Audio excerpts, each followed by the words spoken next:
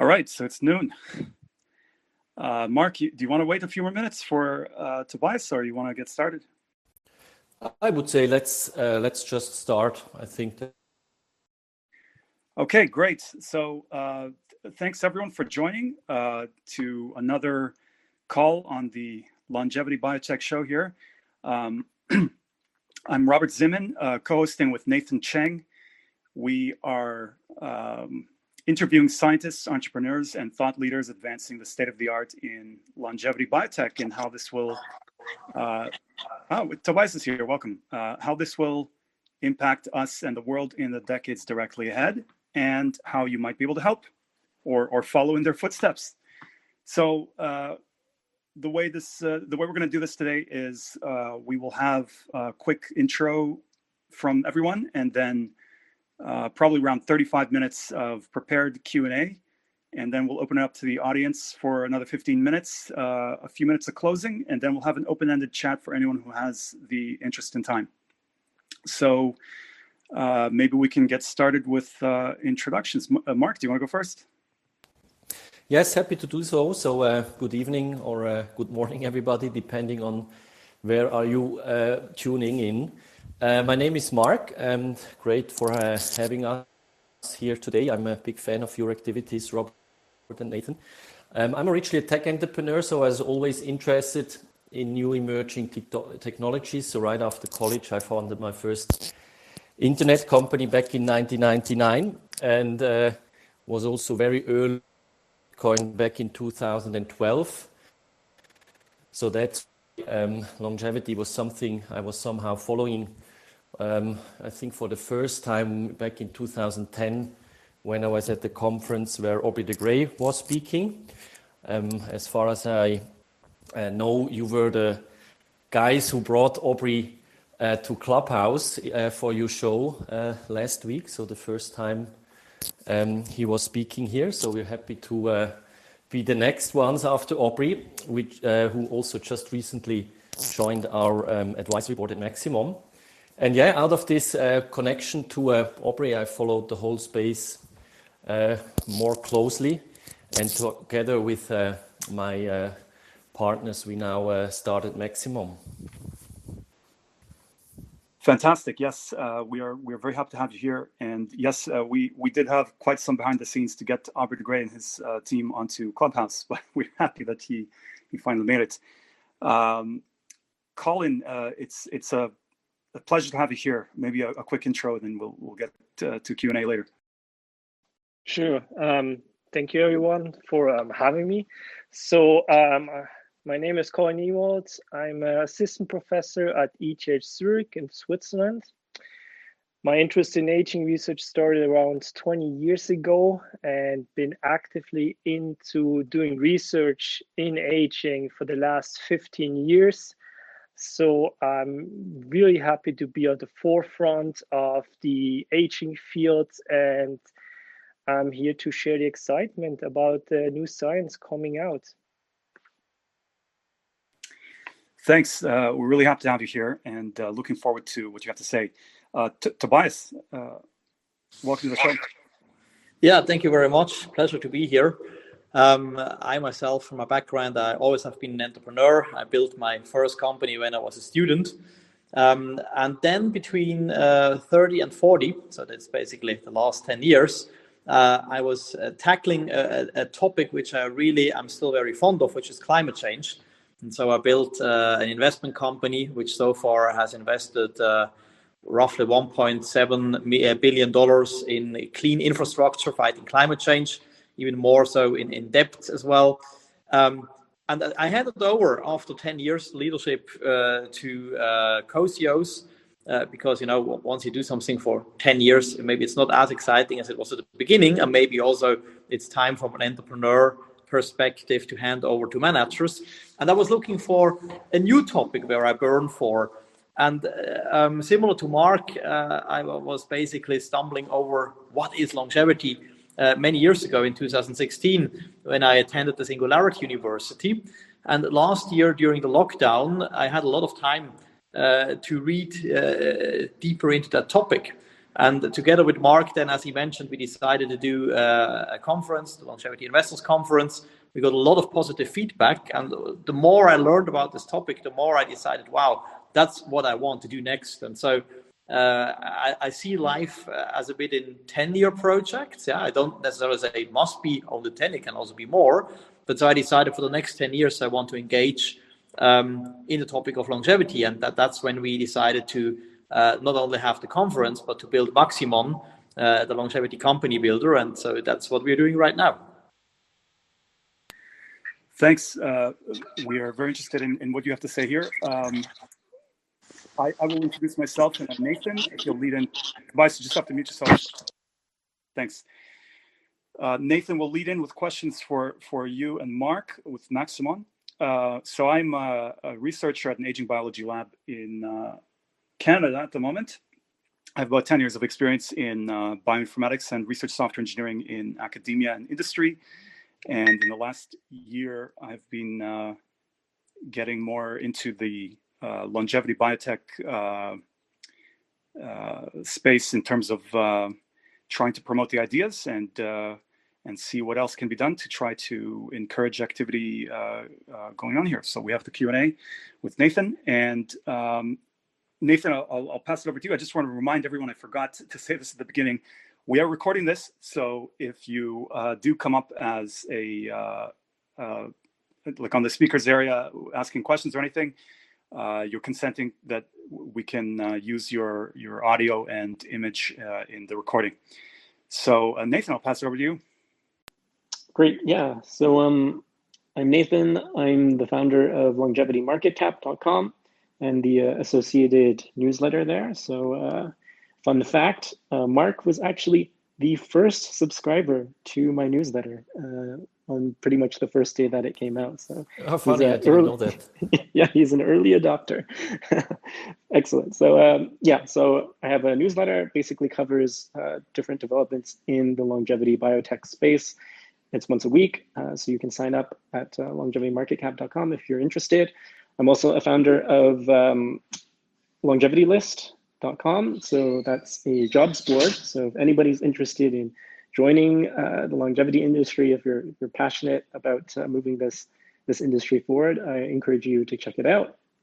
It's also Longevity List is also a database of all the startups, companies, investors in the longevity space. And yeah, so I think we're just going to go ahead with questions now. The first part, we're going to focus mainly on Maximon from the point of view of Marc and Tobias, the founders. And then the second half, we'll dig more into science with Robert and asking some questions for Collin. So I guess the first thing I want to ask Marc and Tobias is, why Maximon, right? Like, so for those who don't know, Maximon is like a venture building company based in Switzerland. There's a lot of people interested in longevity. They want to invest and help companies. But your model is pretty interesting. So maybe you can share a bit about the structure of Maximon and how it differs from other sort of investing vehicles in the space. Yeah, maybe I go first here, and then Marc can correct me and add. I think what makes us special here is we are not a venture investor. So we don't look around for interesting startup companies, which already have done some steps and are now looking for additional financing, and then we just provide financing, and maybe some contacts. It's rather different. I mean, we really build startups together with founder teams from the scratch. We provide capital, we provide network as well, office space, but also we provide manpower. We help building it. In some cases, we initiate a new company. Maybe we don't yet have the full co-founder team on board, but we basically help starting up something. Yeah? The very good thing for the founders is that they fully can focus on the product or service they do. We take care of the fundraising. We take care, as I said, of office space, HR, legal, IT, all that stuff. Yeah.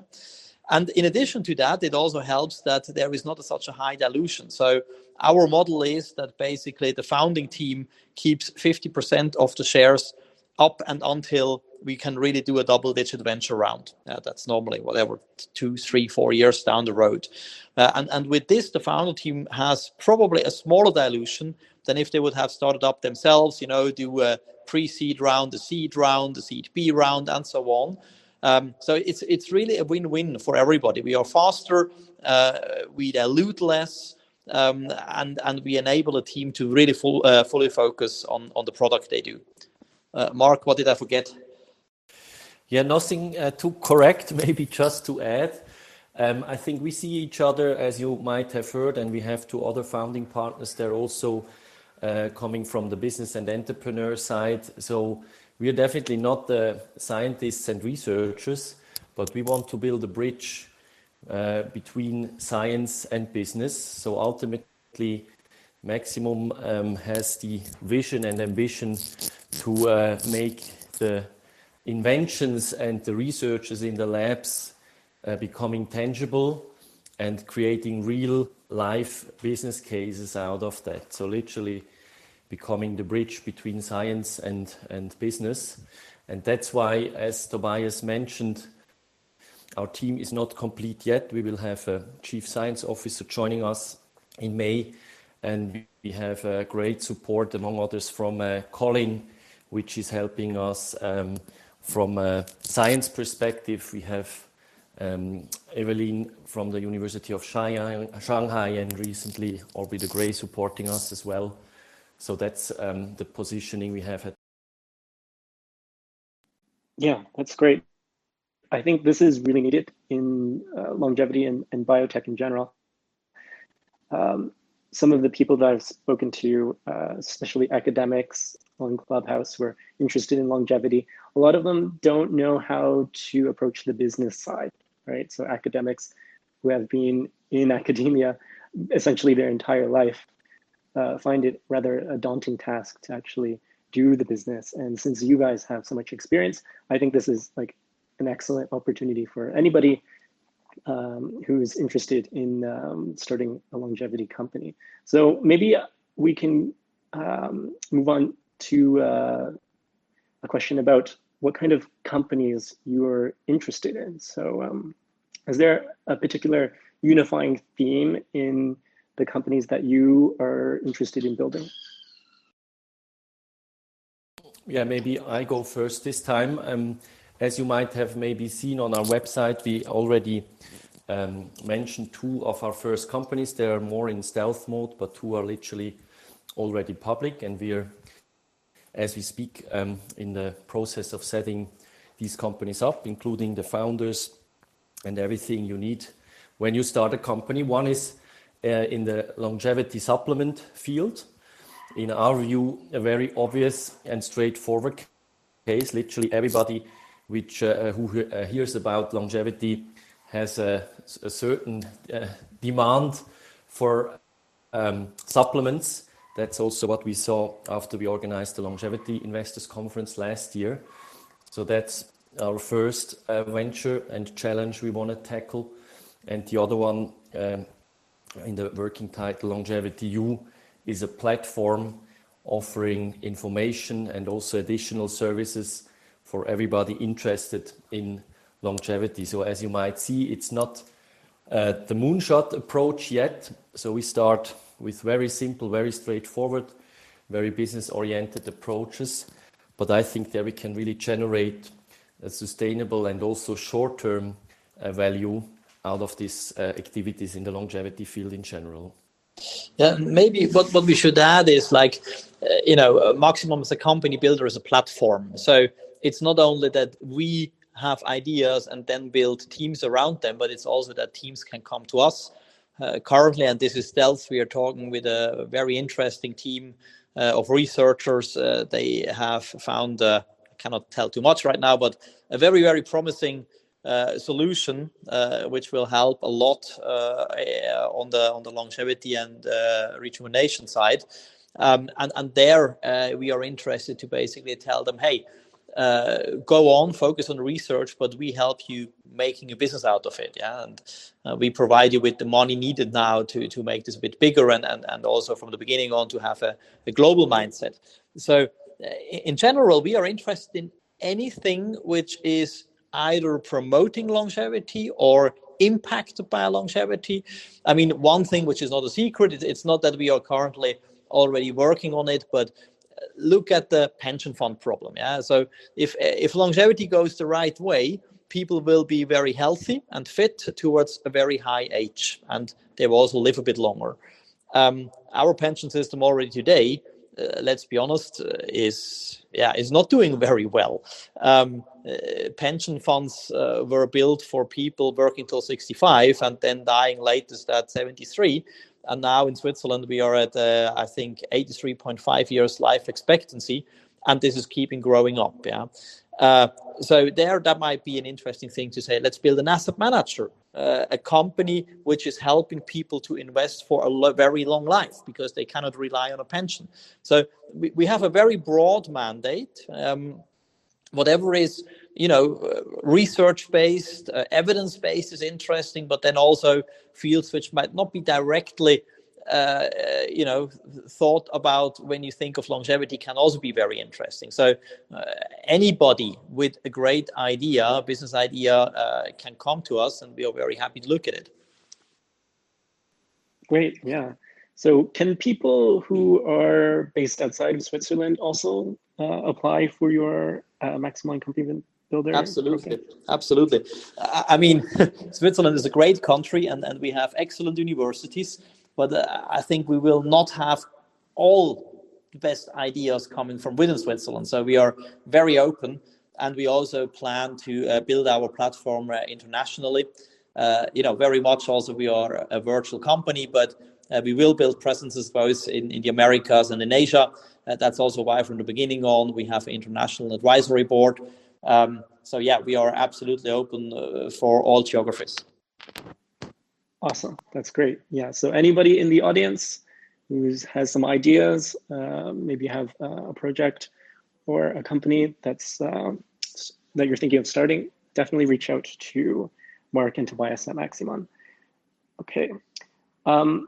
So I also wanted to discuss this idea about financial products. You were talking about the pension system. I noticed there was a job notice on Maximon for a SPAC sort of professional. And obviously, from my point of view, monitoring the longevity industry and also the publicly traded stocks, this is very interesting to me. Is there anything you can share, or is this very hush-hush? Yeah, go ahead, Tobias. Okay, I try to be brief. Look, longevity as a sector is moving fast, and a lot of money is needed out there. There is a lot of great companies people have not yet heard about, and they are in a stage where they can now wait maybe another 3 years for an IPO and be heavily diluted until they are ready to do that. And preparing an IPO takes normally north of a year, or they are financed via a SPAC. So I think a SPAC is a super good solution right now to combine two things. One is a lot of institutional investors have simply too much money and they don't really know where to go with that. And B, out there in the longevity industry, there is a lot of companies which are very promising in the need of fast capital. So with a SPAC, you basically can match that. Yeah? And we are currently, as one of our sub-companies, establishing Maximon Capital, where we build a team in order to basically run a SPAC. Yeah, and maybe to add, as already mentioned, I mean, we definitely want to bring more business perspective and also money into the whole space. As you all know, Aubrey de Grey is always evangelizing that the more investors investing into longevity companies, the faster we can boost the developments together. And that's why also from a long-term perspective, bringing more traditional institutional money via a SPAC into the field would definitely boost the whole ecosystem. So there's, beside the business element, definitely also a certain ideological idea behind. And one of our ambition is definitely to bring a lot of money from so far not longevity related sources into the whole industry and companies. Yeah, yes, definitely. So maybe touching on that, another source of capital that could be interesting is crypto, right? So Marc is an early crypto investor, very well known in the crypto community.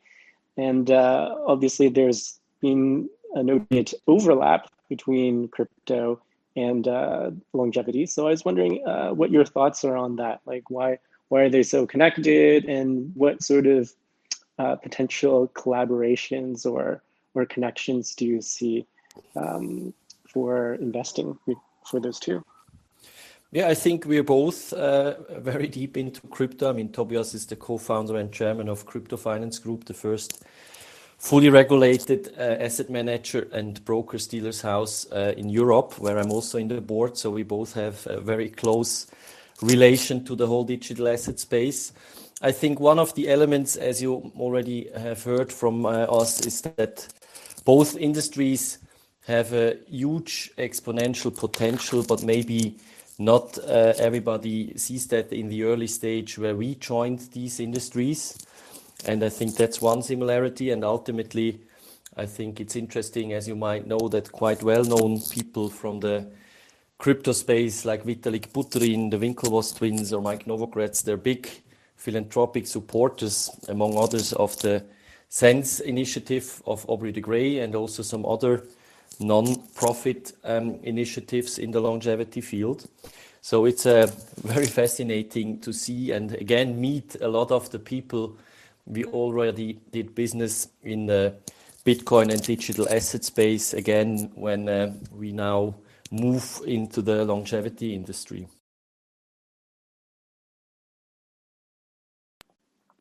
Yeah, I definitely noticed the overlap between the two. I wonder if there's a way to get even more of that capital in the crypto community, because obviously the recent boom has been very beneficial to those who have invested.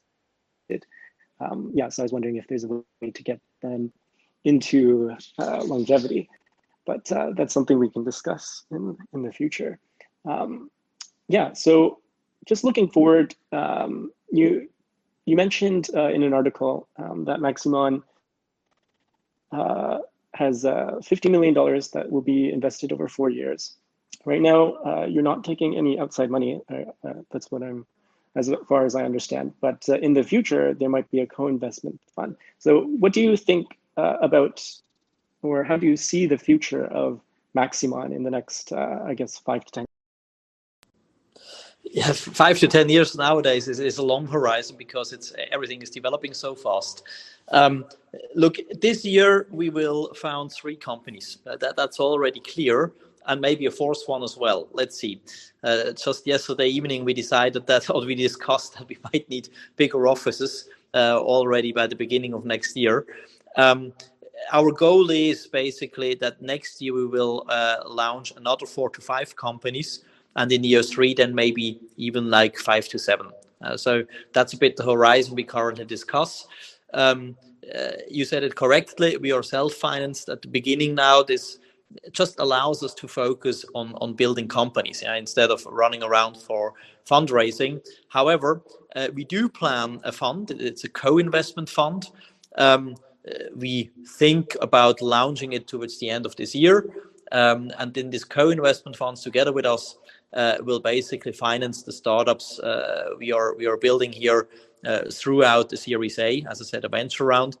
And I think that's again a very interesting model, because the idea is, as I said, the team keeps 50%, Maximon then as the initiator and basically birth helper gets 25%, and the fund as the financing entity up to a Series A gets also 25%. So it's a very straightforward model, different to other whatever incubators or company builders, venture studios. We clearly put the teams into the middle of attention. That's why they get the biggest share. Otherwise, we cannot get the best people. So we are very happy to be a minority shareholder later on, because we believe that if we have a great team, you don't necessarily need to have the majority here. So if you ask us where we are in 10 years, well, in 10 years, Maximon will be a multi-billion shareholder in very exciting longevity companies. Yeah. I cannot tell you all of them yet because some of them we just don't know yet. They will come to us. As I said, it's a lot of outside ideas coming to us then, and we help them to be successful. But the next 3 years, you can expect from us that we in total launch 10 to 15 startups in the field of longevity. Great, yeah. So before we switch over to Collin and talk about some of the science, maybe I'd just like to give you a chance to put out any notice to the audience. Is there something that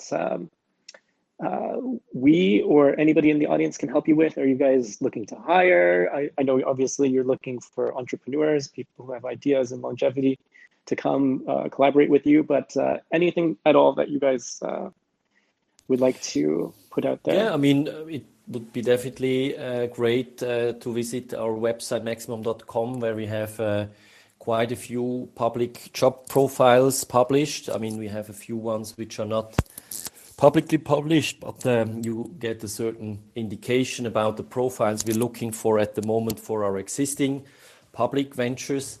Additionally, reach out to us if you think that we can help you to make your research, which should be longevity related, tangible and a big business together with us.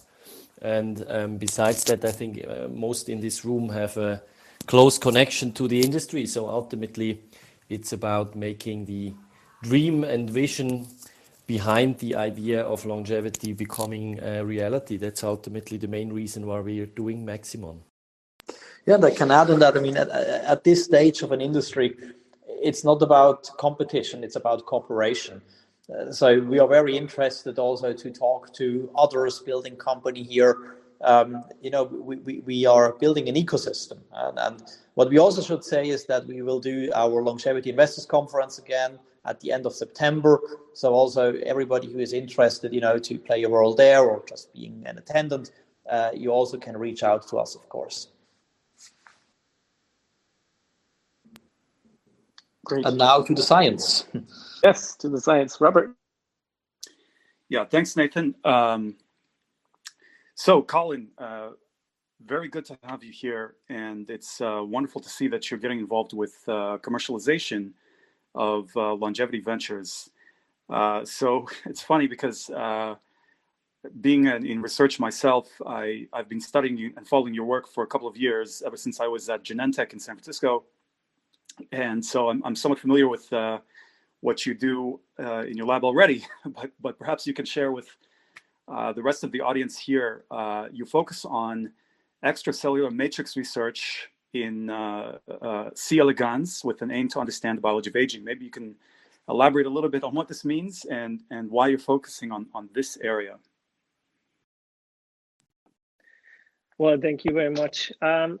So yes, my lab is basically interested in the molecular underpinning what happens during aging and how we can improve certain things that go wrong during aging with some genetics tricks or with pharmacological interventions. And so back in the days, I compared all the longevity interventions that we known and that are conserved and try to figure out what happens when these longevity interventions are mobilized.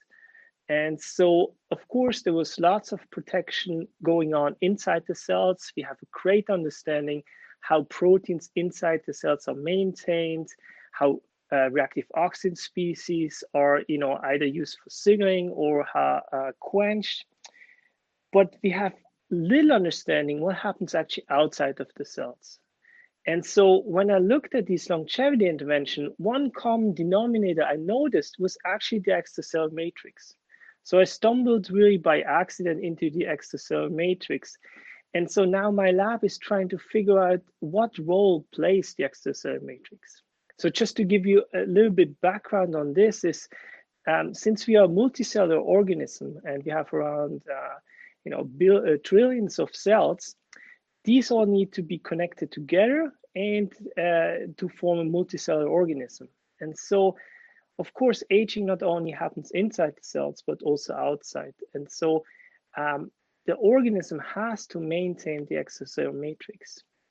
And you see many age-dependent diseases like cancer that forms a much stiffer extracellular matrix, or you get fibrosis, which is making too much extracellular matrix, too much collagens, for example, or osteoporosis, which makes too little extracellular matrix, right? So there's a real disbalance going on during aging that affects the extracellular matrix. And so what we have found using C. elegans is that when you manipulate the extracellular matrix, we can actually extend the lifespan of an organism. So you sort of stumbled into this after researching or looking into other areas of what can eventually perhaps become longevity therapeutics. You have on your lab's website as the strategic goal to identify novel strategies to improve human health span. And you mentioned that the matrix is really a common component amongst all these. Why did you focus on C. elegans as a primary model organism? Although I can see here that you have done work or you've published on mice and other organisms as well. Well, that's a very simple answer to your question. I mean, if I would start, I can study the extracellular matrix in humans, but looking at the extracellular matrix during aging will take a long, long time. And the same thing is true for looking at the extracellular matrix in mice. I mean, the mouse lifespan is around 4 years, right? And so if I want to look at the old mice, I have to wait another 2.5 years to 3 years to finally start my interventions. And so to be much quicker, we use the small organism C. elegans, which lives around 1 month, and aging happens pretty quick. And aging of the extracellular matrix happens around in days. So within 8 days during their adulthood, the extracellular matrix starts to change. So we see those changes. And importantly, we see those changes in vivo. We see it in a living organism. And so we can see those changes, we can manipulate everything there and see what's the effect on aging. So it's like the first litmus test to see whether any intervention remodels the extracellular matrix and also increases lifespan. And then we go on and try to find the proof of concept in cell cultures, basically more in organoids. And finally, we try to test our intervention in very old mice. So, you can nowadays actually order old mice, and then we start our interventions and see what happens within 6 months, whether we can reverse some of the aging changes or not. And so basically we go from 2 different model organisms, trying to go up the translational value chains and hopefully end up with, some cool new targets for pharmaceutical things, or establish novel knowledge that can lead to further interventions. So it's for practical reasons. Makes sense. It's very interesting. You mentioned organoids just now. Is this an area that you're looking at to it's quite an exciting area also of biomedical research, but are you trying to make use more of these to make more use of these kinds of platforms and new platforms like organoids, or is that something you just recently started experimenting with? So these are things we just trying to get into. So I mean, these whole things, lab on chip and things like that, they've been out for a while, but now it becomes more and more clear that we can actually, produce these extracellular matrices in these organoids. I mean, basically, you can produce a nice extracellular matrix in a cell culture by crowding, molecular crowding the liquids phase over the cells. So basically, every cell produces their own extracellular matrix. So they're constantly producing big proteins like collagens and proteoglycans. And once the cell has produced enough of them, then it starts to remodel their extracellular matrix And it's a back and forth from outside of cells to inside of the cells. So we can do this just in regular cell culture dishes. But again, I mean, we are multicellular, so you have different cell types, and one cell type can produce the axonal matrix for another cell type, and they're all surrounded. So you need this interplay, and organoids is a fantastic system to model these aspects. All right, now just a few more minutes here before we open it up to audience questions. Perhaps I can ask, in connection also to the science and the work that you're doing, and how it relates to your involvement now with Maximon and Marc and Tobias and others. So you've had quite a distinguished career already. You have studied or worked in a number of different labs around the world, including the City University of New York, and I believe in Basel too, according to your CV here. So my question now is, what is it like working at the ETH in Zurich and the Department for Biosystem Science and Engineering? Is it making your commercialization involvement easier? Are there limitations?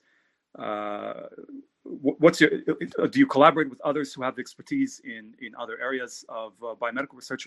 What are your thoughts on this? Exactly. So just to back up, I've been the last 10 years in the US. So first in New York, and then in Boston at Harvard Medical School, and at Whitehead, MIT for a little while.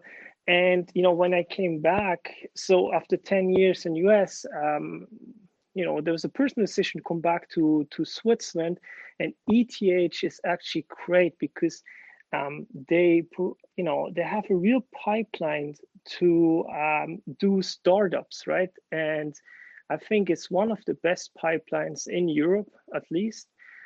And they provide you with almost everything. So I mean, my daily interactions, I have phone calls with the tech transfer, and they take the time to explain different things and things I don't understand. Plus, they provide a real nice environment for my PhD students or postdocs who want to build a company. They have courses, they have things that prepare you for different grants, also for Swiss grants is one of them.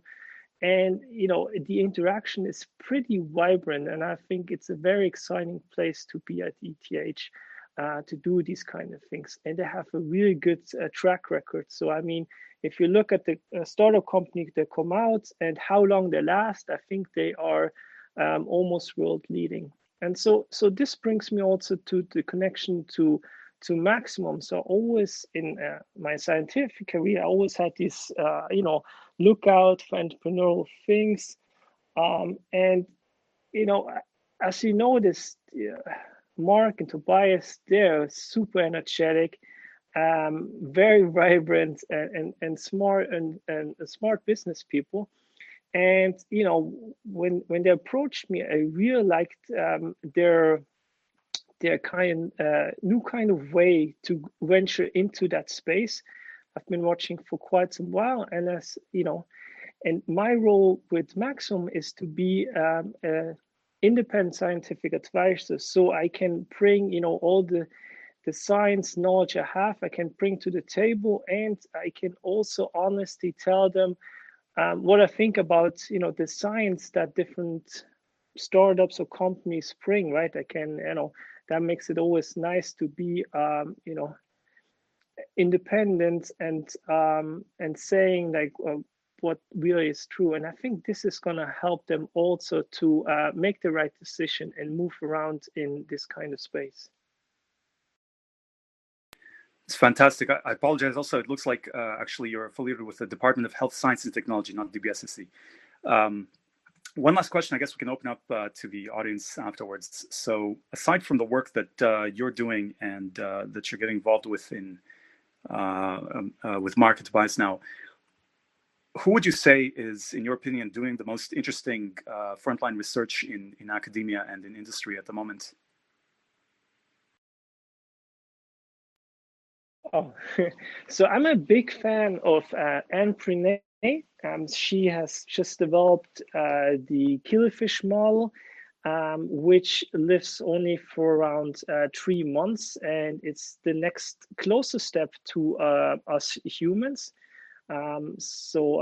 She's at the forefront, a big fan of her. And then my own personal hero is, of course, Cynthia Kenyon, who started this whole thing in 1993, where she discovered that the single mutation in a single gene can double the lifespan, and also showed that's under biochemical control. And that opened up the whole field actually of aging research as we know it.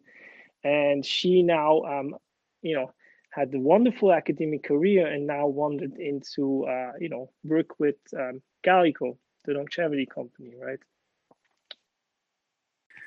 Of course, yes. She's at Calico now, so for some time. So maybe with some luck, we can get some folks from Calico, perhaps even her, and put some follow-up questions also to see what they're up to. All right, thank you so much, Collin. Where can people learn more about your work? What is the best place you would recommend?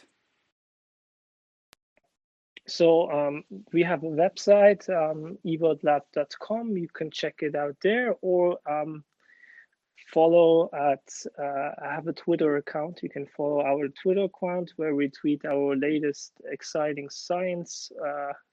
Yeah.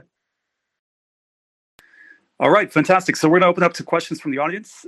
If you have a question, just raise your hand here. We'll bring you up. Just a reminder to everybody, we are recording this. So if you come up to the speakers area, you're consenting to be part of to have your voice and photo as part of the recording.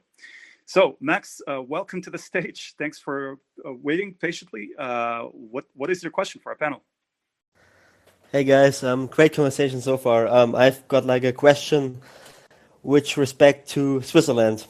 There are like two things about Switzerland. Switzerland is quite obviously like a financial hub of the world. It's like very crypto friendly, but it also has like a lot of stuff going on in medicine and pharmaceuticals, right? So I'm wondering what's like the legislative stuff going on in Switzerland with regards to longevity? How does like the population, the government see it? And also, do you see like the big pharmaceuticals that are like headquartered in Switzerland moving into longevity and putting money in, or at least having conversations with you guys about the topic in Switzerland? Yeah, I love that question because I think it's absolutely the right one. So we believe that Switzerland is ideally situated, both because of people here already live quite long. I think after Japan, we are number 2 or 3 with 83.5 years life expectancy right now, but also because of, as you mentioned, pharmaceutical company, bioscience companies here, excellent universities. And what we have done is Marc and I, we spoke together with a friend of ours who is a politician, the youngest national councillor in Switzerland, André Silberschmidt. And told him what we are doing, and he got very excited as well and said, well, let's do something about. And so I think about 3-4 weeks ago, he handed into our government, that's 7 ministers in Switzerland, interpellation, that's basically a question, asking, okay, what is Switzerland doing for longevity and what can we do in order to become the longevity valley? So this is now an official question. A whole process has been set in course with that, and the government now must answer within a certain period of time, I think some months, what our national plan for this is. So we have started indeed a political discussion here because we really think that Switzerland can move fast in this direction, maybe even can come to a point where we say, hey, aging is something which is not just inevitable, but it can be treated. And if Switzerland would make, as the first country in the world, a move in this direction, this, of course, would really put us at the forefront. So, yeah, I'm very excited for Switzerland having a chance here to not only be the crypto valley, but also the longevity valley. They're very nice prospects. Thank you. I want to add to this. The excitement there is also, I'm a founder of the Swiss Society for Aging Research, right? And a year or 2 years ago, the WHO didn't have aging research anymore in their agenda, right? So then the Swiss society, the German, and other societies came up with some letters and, you know, getting heavily involved to put this back on the table, right? And now me being in academia and trying to connect all the researchers, I noticed that, you know, I can make certain impact for politics and policies, right? But I was super excited with Marc and Tobias, you know, really in this short amount of time had such a huge impact. And so I think this is, you know, the excitement to join academia and industry to act on that kind of political level. So. Yeah, maybe to add, that's ultimately, again, our long-term vision and ambition. We have a very holistic approach. I mean, ultimately, we want to become successful with Maximum and our companies. But beyond that, we really want to shape the whole space. And that goes far further than the activities of Maximum itself. So by also addressing society, involving politicians, bringing it up to the governments, because we all need a regulatory framework which is fostering these new, quite disruptive technologies. And in Switzerland, we saw how quickly we were able to back then also shape the framework for the whole blockchain and digital asset space. So the term crypto valley and now longevity valley is definitely a good analogy. And that's why, yeah, we want to be active on all different layers and fields to really foster the ecosystem from a holistic and broad perspective. So I should just point out, fantastic question and answer. Max is actually a PhD student in Brian Kennedy's group at the National University of Singapore. And the government of Singapore is also quite active in trying to do very much what I think you guys are talking about here. So some friendly competition from the other side of the world. Synergies, I would call it. Yeah, let's do it together. Singapore, Switzerland, and every other country is invited. Synergies indeed. There's far too much fragmentation in the longevity space so far. So if anyone else has any questions in the audience, please just raise your hand and we will bring you up. I have a question coming from a somewhat contrarian position, let's say, having worked in cancer research at Genentech and having studied that area a little bit. So, you know, there's all this talk about trying to bring money and political power behind the longevity space. What guarantee or what would you say to the idea that, you know, in cancer research, there has been a tremendous amount of money and effort and time and political clout behind all of the efforts over the last, say, 50 years from the war on cancer in the US to the present. And even though there's some exciting developments such as immunotherapy in the last couple of years, generally speaking, the therapies for cancer have not really advanced as much as people had expected, given the amount of resources that have been put behind it. So what assurance is there that something like this won't happen in the longevity space as well?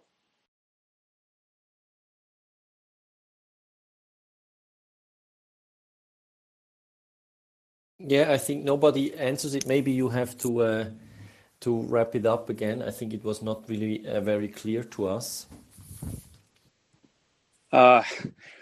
Essentially, the cancer research space has had a tremendous amount of resources and time and political influence put into it, and some people say that you know, it hasn't produced very much. What sort of strategy do you see to try to avoid the same outcome in longevity?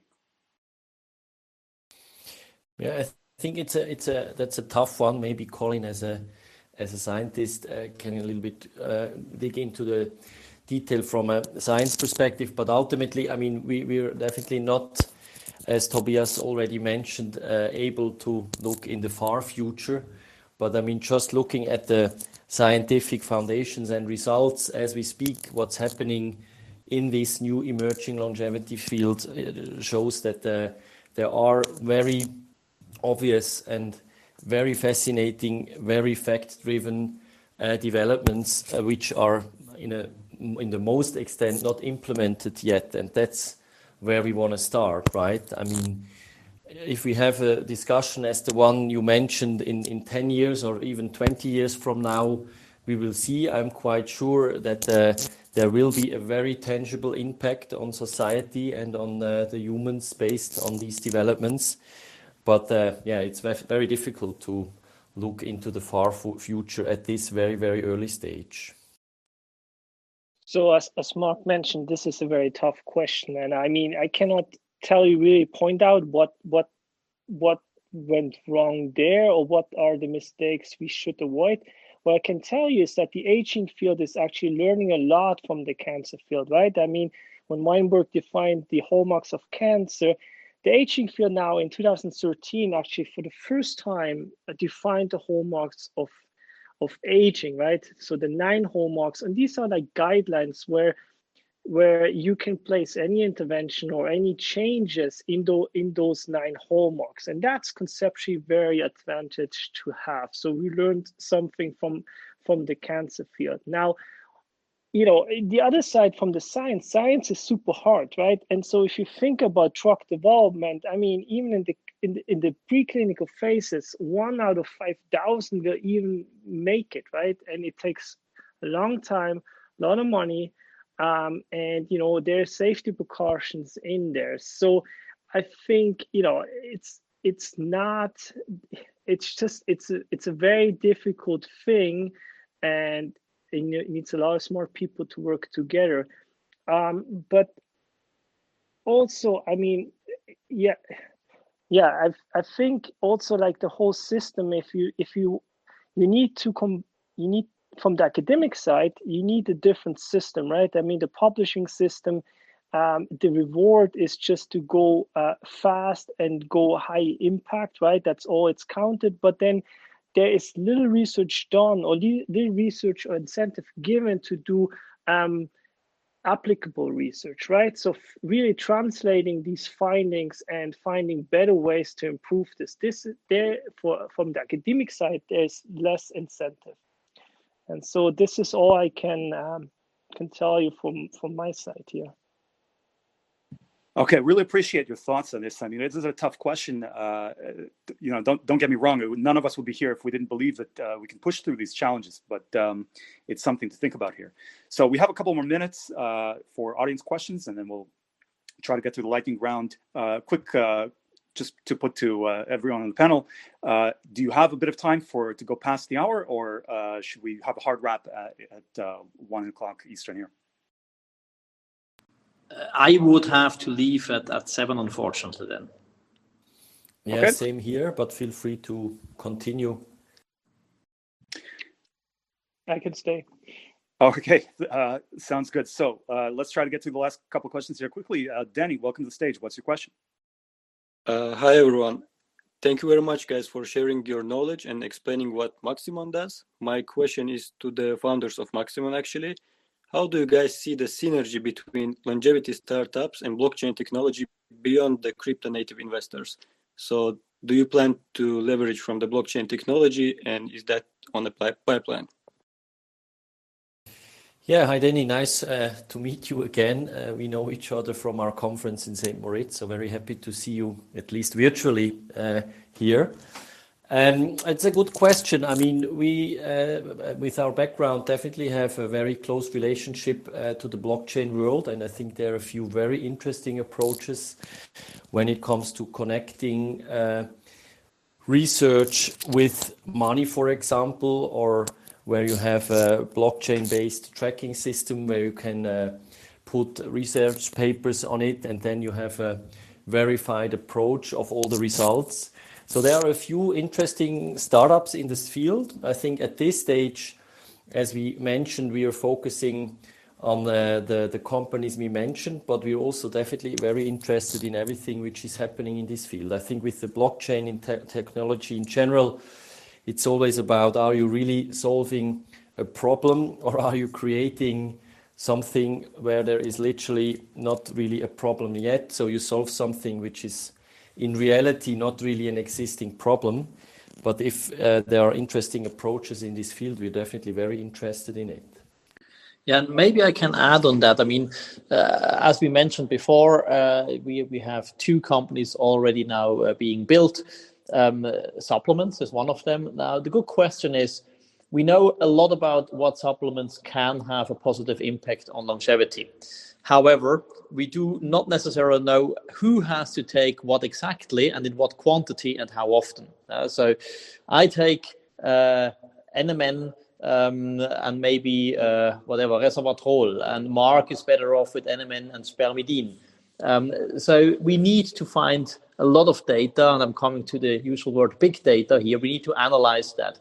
And in order to do so, we need to get a lot of basically data points from people, aiming to reach longevity, both with, their high intensity training, their intermittent fasting, and also the supplements they take. And so all those data points need to be stored and analyzed. And I think here we talk about health data, which, as you all know, is super sensitive.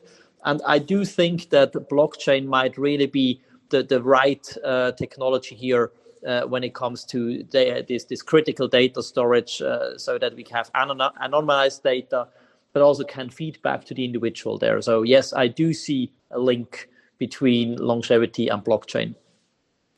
Thank you very much, guys. All right, couple minutes left. Laura, very quickly, what's your question? Hi, thanks for having me on stage. So quickly, for Marc and Tobias, my interest in longevity lies on the consumer experience and actually making it something consumers want, because there's no point in preaching to the converted. I am wondering, there was a Newsweek cover that came out yesterday with saying, can blood from young people slow aging? Silicon Valley has bet billions it will. The article has amazing science in it, but it's really covered on the billionaires against poor people and also all the negative aspects of it. Are you planning as investors to spend money on branding and PR, because longevity has potentially an issue with that? Yeah, that's a very good question. And I can tell you, when we set up our Longevity Investors Conference last year, we realized that a very blurry line in between what you can present and how far you can go, at least when you mainly target traditional, very high level and serious investors, which are already quite astonished by the facts of traditional longevity, let's call it that way. So that's why it's definitely also one of our missions. On the other hand, as you might know, it wouldn't be the best idea to start with the most contradictory fields in this whole industry, because I think it's a little bit about building trust and really go a pure science-based path. Even as you mentioned, there are a few fields where science shows very clear results, but media somehow has its own perspective. So that's definitely also something which is on our agenda. I think ultimately, as it is in crypto, if certain journalists have a certain view, and the analogy of only billionaires are able to extend their lifespan, and that's ultimately the thesis how you start to present longevity, it's a tough stand, but that's definitely something we want to challenge and tackle. Does that answer your question? Yeah, for sure. Thank you. All right. Thank you so much. We've got less than 2 minutes on the clock. So Nathan, let's go for one lightning round question with quick answers from everybody, and then we'll let people leave at the hour. Okay. So everybody on the panel, first question is, how long do you want to live? 120, and I would like to stay healthy until I die. Yeah, I don't have a number, but ultimately as well, healthy till the last day and happy. I would like at least to go to 90, but in very good health, and then the decline should be less than 3 months, and I will be happy. All right. You want to do one more, Nathan, or we got to close it in less than a minute?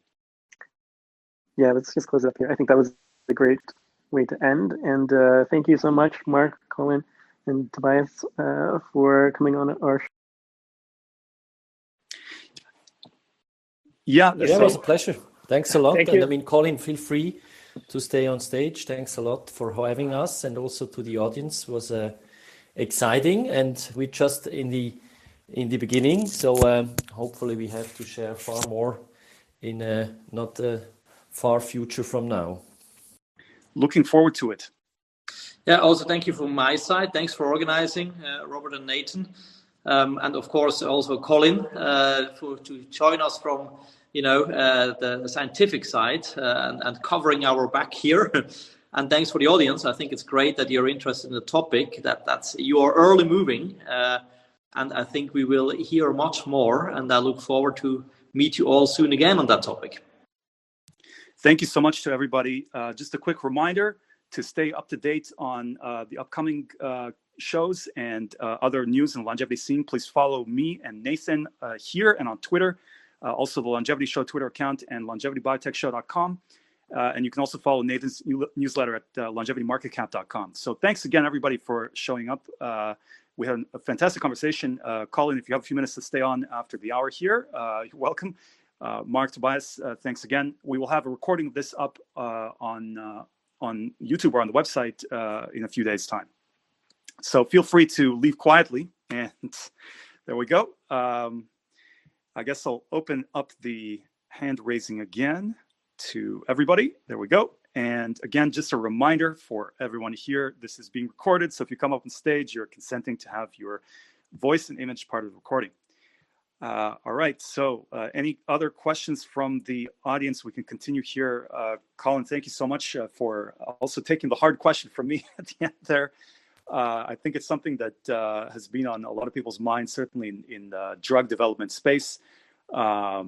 There is the so-called Ehrum's law, Moore's law spelled backwards, discussing the exponential trend going in the wrong direction, where it's actually getting exponentially more expensive for drugs to be developed compared to a couple of decades ago. So as far as I know, at least, this is still an open question as to why. And hopefully this decade and developments in longevity will start to reverse that. Yeah, I mean, first of all, thank you, Rob and Nathan, for the great interview. You did the great split between, the science part and the business part. And yes, I mean, if we had the answer to your question there, that would be wonderful, right? And we could at least learn from the mistakes. But again, the mistakes, to me at least, are not quite clear cut what went wrong, right? So it's a very complex situation. Collin, can I follow up on that? Maybe I agree it's like a very delicate topic, but maybe looking from another direction, what do you currently think is going wrong in the longevity field? For example, I think I think like that we still sometimes do aging study in young animals is probably something that is not optimal. But from your perspective, what do you think could the aging research field do better to, in a way, produce better results that are more reproducible and have more things standing behind them? Yeah, thank you, Max. I mean, you're correct. I mean, most of the studies are done actually in young mice, right? You do these interventions, and usually if you would compare it to humans, it would be you would do the intervention when a person is 20 years old, and then you wait up to the next 60 or 80 years and see the effects, right? And so that is one thing. And so we are currently actually trying to change this with, there's a group in our institute, the former Mitchell lab, where they use a so-called frailty index. And so they look at older mice. And so this index is actually telling me how, what's the health status of those animals. And then a quick way to address this is actually to test any therapeutic interventions and see how that changes this frailty score. Frailty score is also used in humans as clinical readout, right? And so that will change. But again, we need better models to really address aging itself, right? And so I think they are coming. They're not there yet. And, every model you have is just a little aspect of a certain things, right? And so this is also one problem why most of the findings or most drugs don't really translate, right, to human applications. And so what is the aging field doing wrong? I mean, or the longevity field doing wrong? I don't think per se they do anything wrong. I mean, sometimes it's a trial and error, and I think it's a very young field, and it has to find or balance in where to go and what directions to go, right? And so, of course, there are going to be lots of hiccups and mistakes on the way, but I think the more excitement is coming up, at least the last 5 to 10 years, it's just astonishing how fast the field is moving per se. Again, what it's really needed would be some vision or some sight where the field is going, also from the research side, right? What are the next things we should tackle, right? Should we just tackle slowing aging morphologies or slowing damage accumulation, or can we really tackle that we can rejuvenate or replace certain broken things? And with this, we also have then to think in terms of ethics, right? What interventions are actually ethical to do using CRISPR-Cas9, for example, or something in that direction. So I think it's going to be exciting to move forward. Yeah, this. If I can just follow on that, Collin, very interesting that you brought up that it would be useful to have a vision for what to pursue here. Do you think it'd be useful to have a science and technology roadmap for longevity, similar to how other fields have this? The most famous example is in semiconductors, but there are other areas, I believe, that have such outlines for near-term research. Would that be useful in longevity as well? I think, yes. I think there's always pros and cons to any approach, but I think it would be useful, and it would be actually useful that if, science and industry and everybody could come together and figure out such kind of plan. I don't think everybody's going to agree and everybody would have different things, but if we could really come up with 1 or 2 or 3 visions where to go, I think that would move the field forward. At the moment, I don't see any clear path, clear vision, or what can be addressed, would be a real long-term goal, would be the moonshots to go after, right? And what can we translate now already, right? So on that note, in your opinion, or in your estimation, what are, say, the top 3 outstanding open problems of the field at the moment? Oh my God, that is another difficult question, right? I mean, this is the same thing like, the story when young Einstein came to the professor and asked, what are the 3 unsolved problems in mathematics and physics, right? And that professor was able to give him those outstanding problems. And to be quite honest, I don't know. I don't know those 3 problems. I mean, I only can tell you what my biased opinion is, right? But yes, I really don't know. Okay, fair answer. I'm a little embarrassed to be put next to such a distinguished historical anecdote there. But Max, Nathan, you both had comments here. Go ahead. Yeah, I just wanted to comment about the Evrum's law. There was a paper in, I believe, Nature in 2020, last year, that sort of noted that Evrum's law had been broken, though, because, it's no longer getting more and more expensive. It's kind of leveled off. More and more expensive to develop new drugs. It's actually leveled off a little bit, and I think it's getting a little cheaper. So I just wanted to dispel that myth of Evrum's law that we're on this trajectory of doom. It's not true. Well, that's fair, but it has been true for 50 years. So compared to the 1950s, it's still very much more expensive than it was, even if it's leveled off now, which is a promising. Yes. Well, I'm just trying to say it's not like the future has been determined. Okay, so good point. But then the second point that I wanted to put out is regards to cancer and how much money has been put into cancer, but the results haven't been as much as we have wanted. But I would just like to point out that there have been advances, right, which you have noted, whereas in longevity, we still don't have any proof that we've been able to modulate biological aging in humans.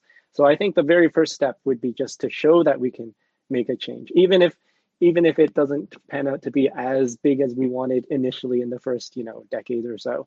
I think just making any amount of progress is going to be huge, right? Because that's the first 0 to 1. Yeah, fully agree there.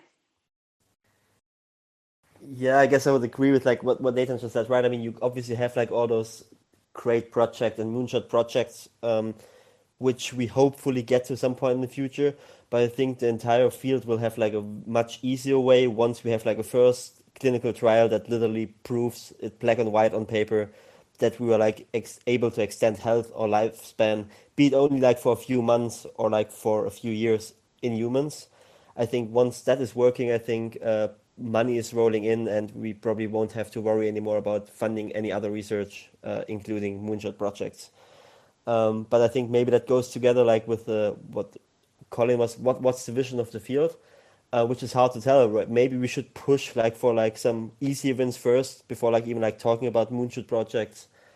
But then the question is, what are the easy wins, and are there any easy wins to begin with?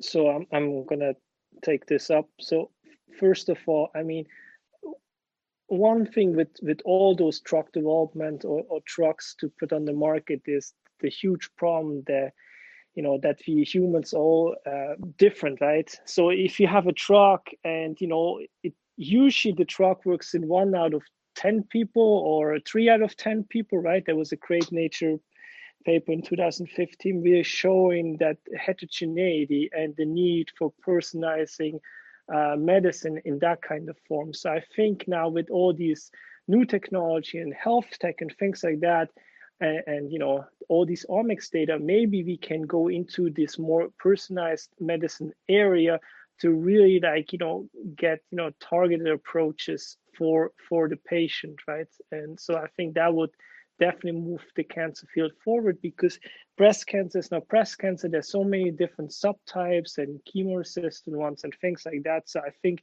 that would be a fruitful approach.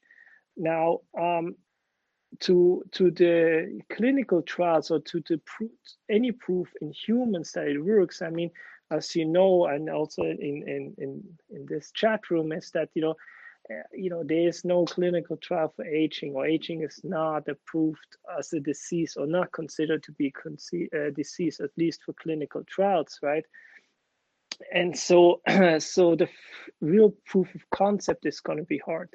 To me, the lowest hanging fruit, honestly, is those clinical trials using either intermittent fasting or time-restricted fasting, where at least in pre-diabetic humans, males at least, we see good changes, right? Health parameters that change. And so for me, the next low-hanging fruits would be do a combinational trial between things that we know work to extend lifespan or health span. So, combine exercise with, intermittent fasting kind of things, and then really figure out, a program that works and a way that we can actually personalize these programs to different people, because, everybody has a different recovery time for the exercise.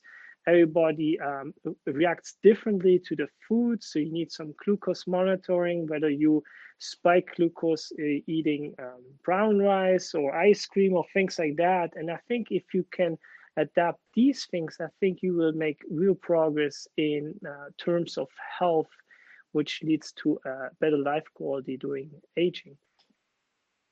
So just to follow on to this, I thought of a different way of phrasing my early question, actually. Maybe to get your own, as you say, biased opinion, but yours is a very well-biased opinion, I would say. What important truth you know, hypothesis do few people agree with you on? And related to this, what do you think is likely to be overstated at the moment in the field? Like something that people believe generally, but that is probably wrong. So you ask me this. As you know, I'm Swiss, and Swiss people are pretty neutral, right? So, so pointing out things that I think are not gonna work or overstated or inflated, I think I'm not gonna make. I keep it private, right? Because again, you know, you always can be wrong, right? And so it's just, you know, the personal opinion. I mean, the exciting part would be, you know, to find any intervention or any company that can make a real breakthrough, right? And, you know, if only one of these different interventional aspects really work, that would be wonderful, right? And make a real impact. So, yeah, that's all how I want to comment on that. Fair enough. If I may, just one follow-on, and then we can change the subject.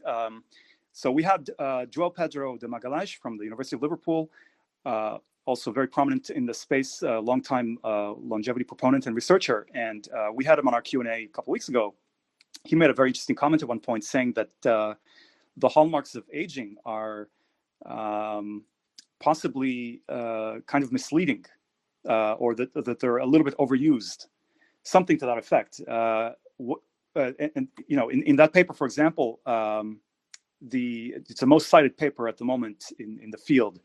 The only mention of the hallmarks is kind of in a qualitative, descriptive way. There's no quantitative measure. And Pedro went further and said that, in fact, that these hallmarks are probably kind of just what's popular right now. And he gave, I think, the example of, was it oxidative stress or something used to be more considered some years ago and now is less popular, something along these lines. Do you have any comment on this? You know, I in certain extent, I agree with Pedro. I mean, Pedro is a collaborator also with me, and we do science together and have nice conversations. And, you know, I mean, these hallmarks of aging, you just really have to look at them as guidelines, right? And they shouldn't be set in stone. And it's the first version, right? And with any first version, everything could be right or wrong, right? And I think now these are done from 2013, and I guess we have to update them and revise them, right? Because the system is pretty complex. But the nice thing with these hallmarks is they just simplify the whole thing. They just conceptualize the whole thing. Yes, and I agree with Pedro. They're not capturing everything, and they're not capturing the complexity of the system. And, you know, it doesn't capture at all the system's biology that is really going on, right? There are multiple layers interacting together, and that's kind of lost. Very interesting. Thanks for your thoughts. So we have another person on the panel here. Angie, welcome to the stage. Do you have a question for Collin, or just to add the conversation? Yeah, hi. Once again, I'm Angie. I didn't know I would be on this fast. So I am Angie. I live in Los Angeles. I created the Ageless Rebellion a couple of years ago and did a lot of research at the time. That was maybe 3-4 years ago, and there was and still is a conference called RAAD Fest, RAAD Fest.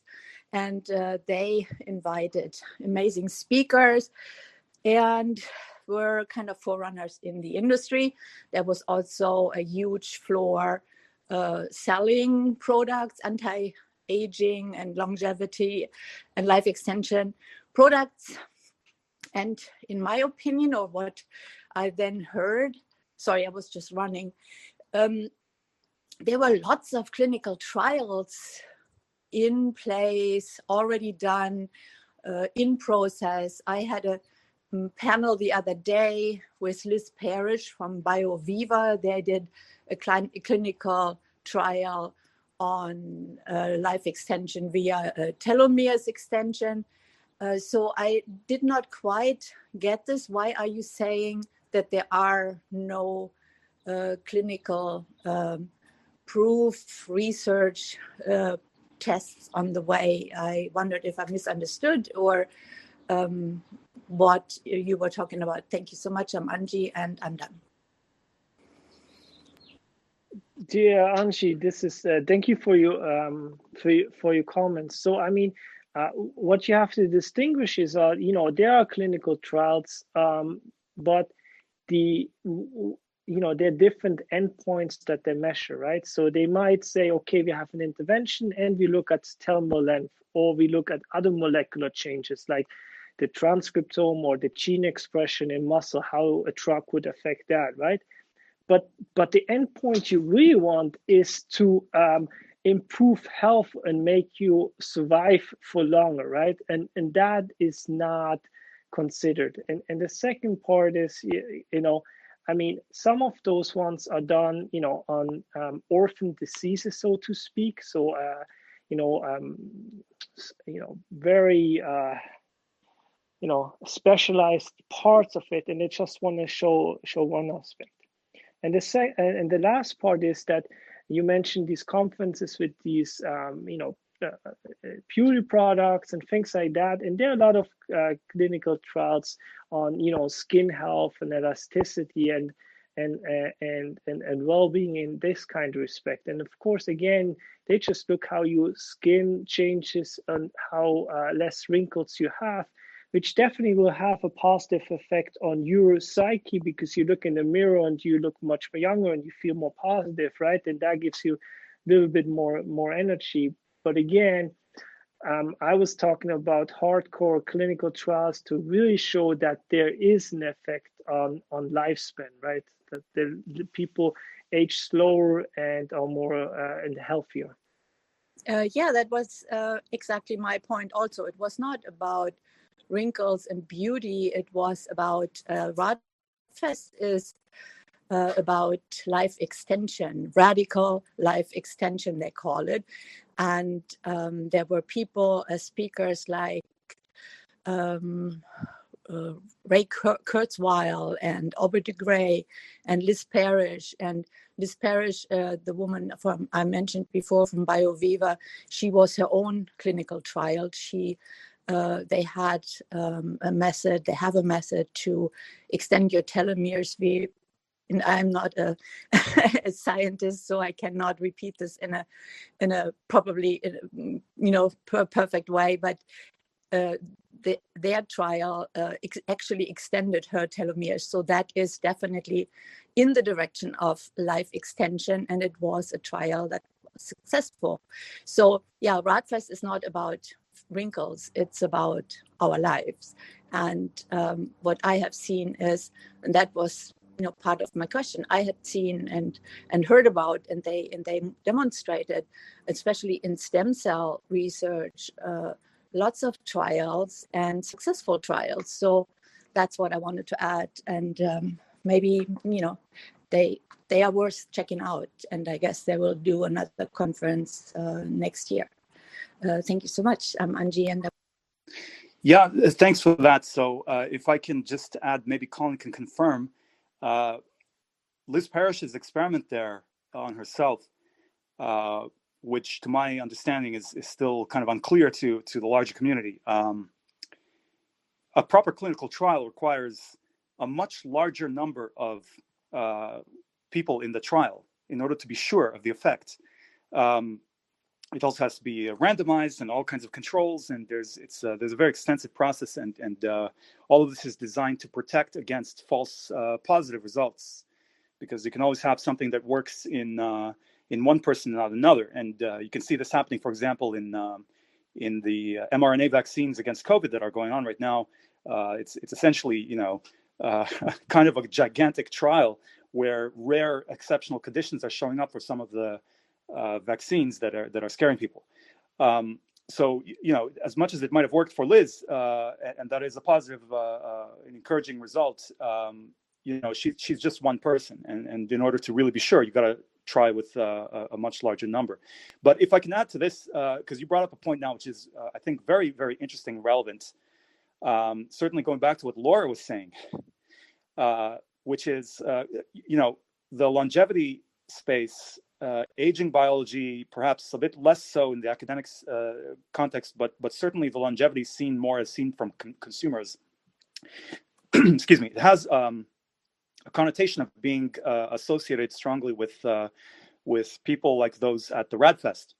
In other words, radical life extensionists, people who are very, very much in the direction of, to prolong life indefinitely and go even beyond that with transhumanism and other such ideas at all costs, essentially. And I guess I wanted to follow on to this and say, while it's interesting to go in that direction, certainly, Collin, perhaps you can add if you're willing to share your thoughts on this.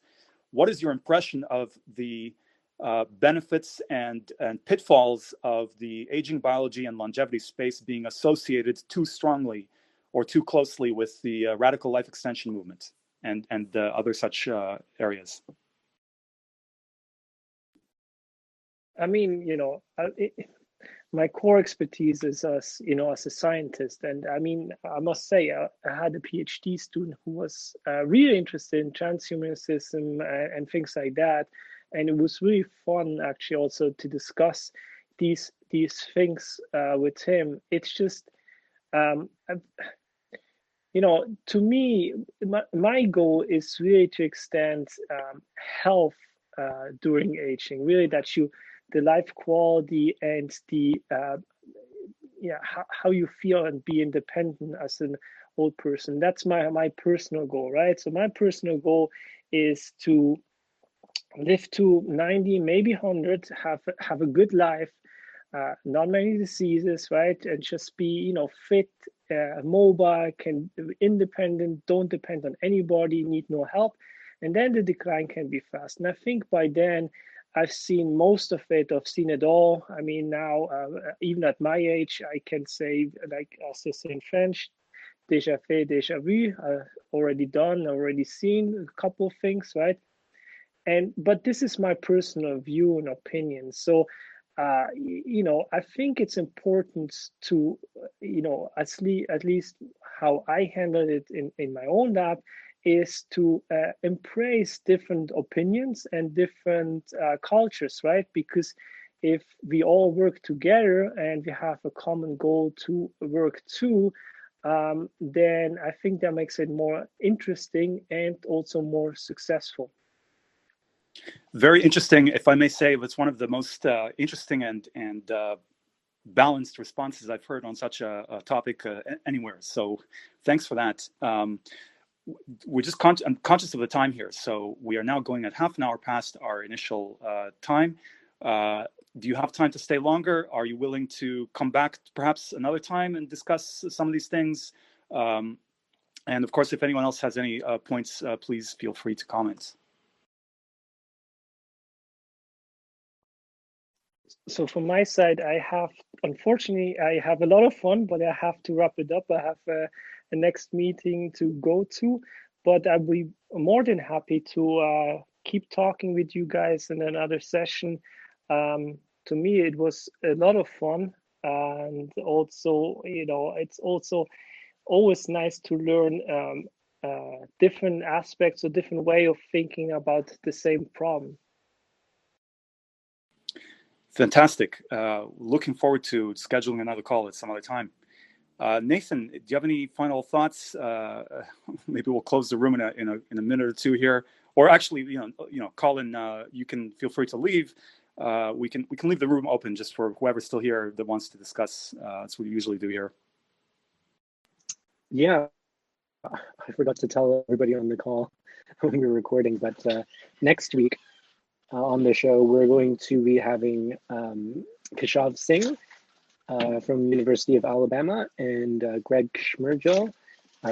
They are co-founders at Yuva Biosciences. So this is a spin-out from Dr. Keshav's work at University of Alabama. They're using mitochondrial therapies to potentially reverse aging. So I encourage everybody who's interested in this stuff, and maybe people who are looking at it from the business development side, or if you're an academic thinking about, oh, how do I spin stuff out from a university, that's going to be a great talk to attend. So next week, it's going to be at original time, so 4 p.m. Eastern, 1 p.m. Pacific. All right, so you know what? Maybe what we can do here is what we did one of the other times, and create a separate room for just the longevity open-ended chat. We had an amazing conversation here.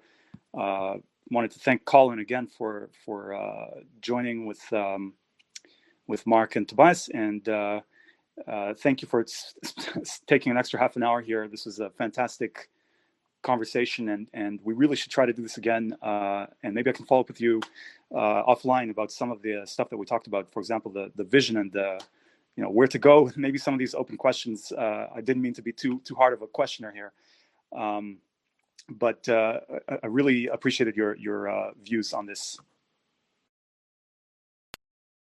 So again, both thank you, Robin and Nathan, for this very interesting conversation, and I look forward to chat more offline, online, wherever, and everybody else who's staying on. Just feel free to contact me if you have any questions or you want to discuss anything. So with that, thank you so much. Had a fun time, and enjoy the rest of your day. All right, thanks everybody. Nathan, I think I'll close the room. Feel free to open up a new one, and so we can stop the recording and have the open-ended chat here.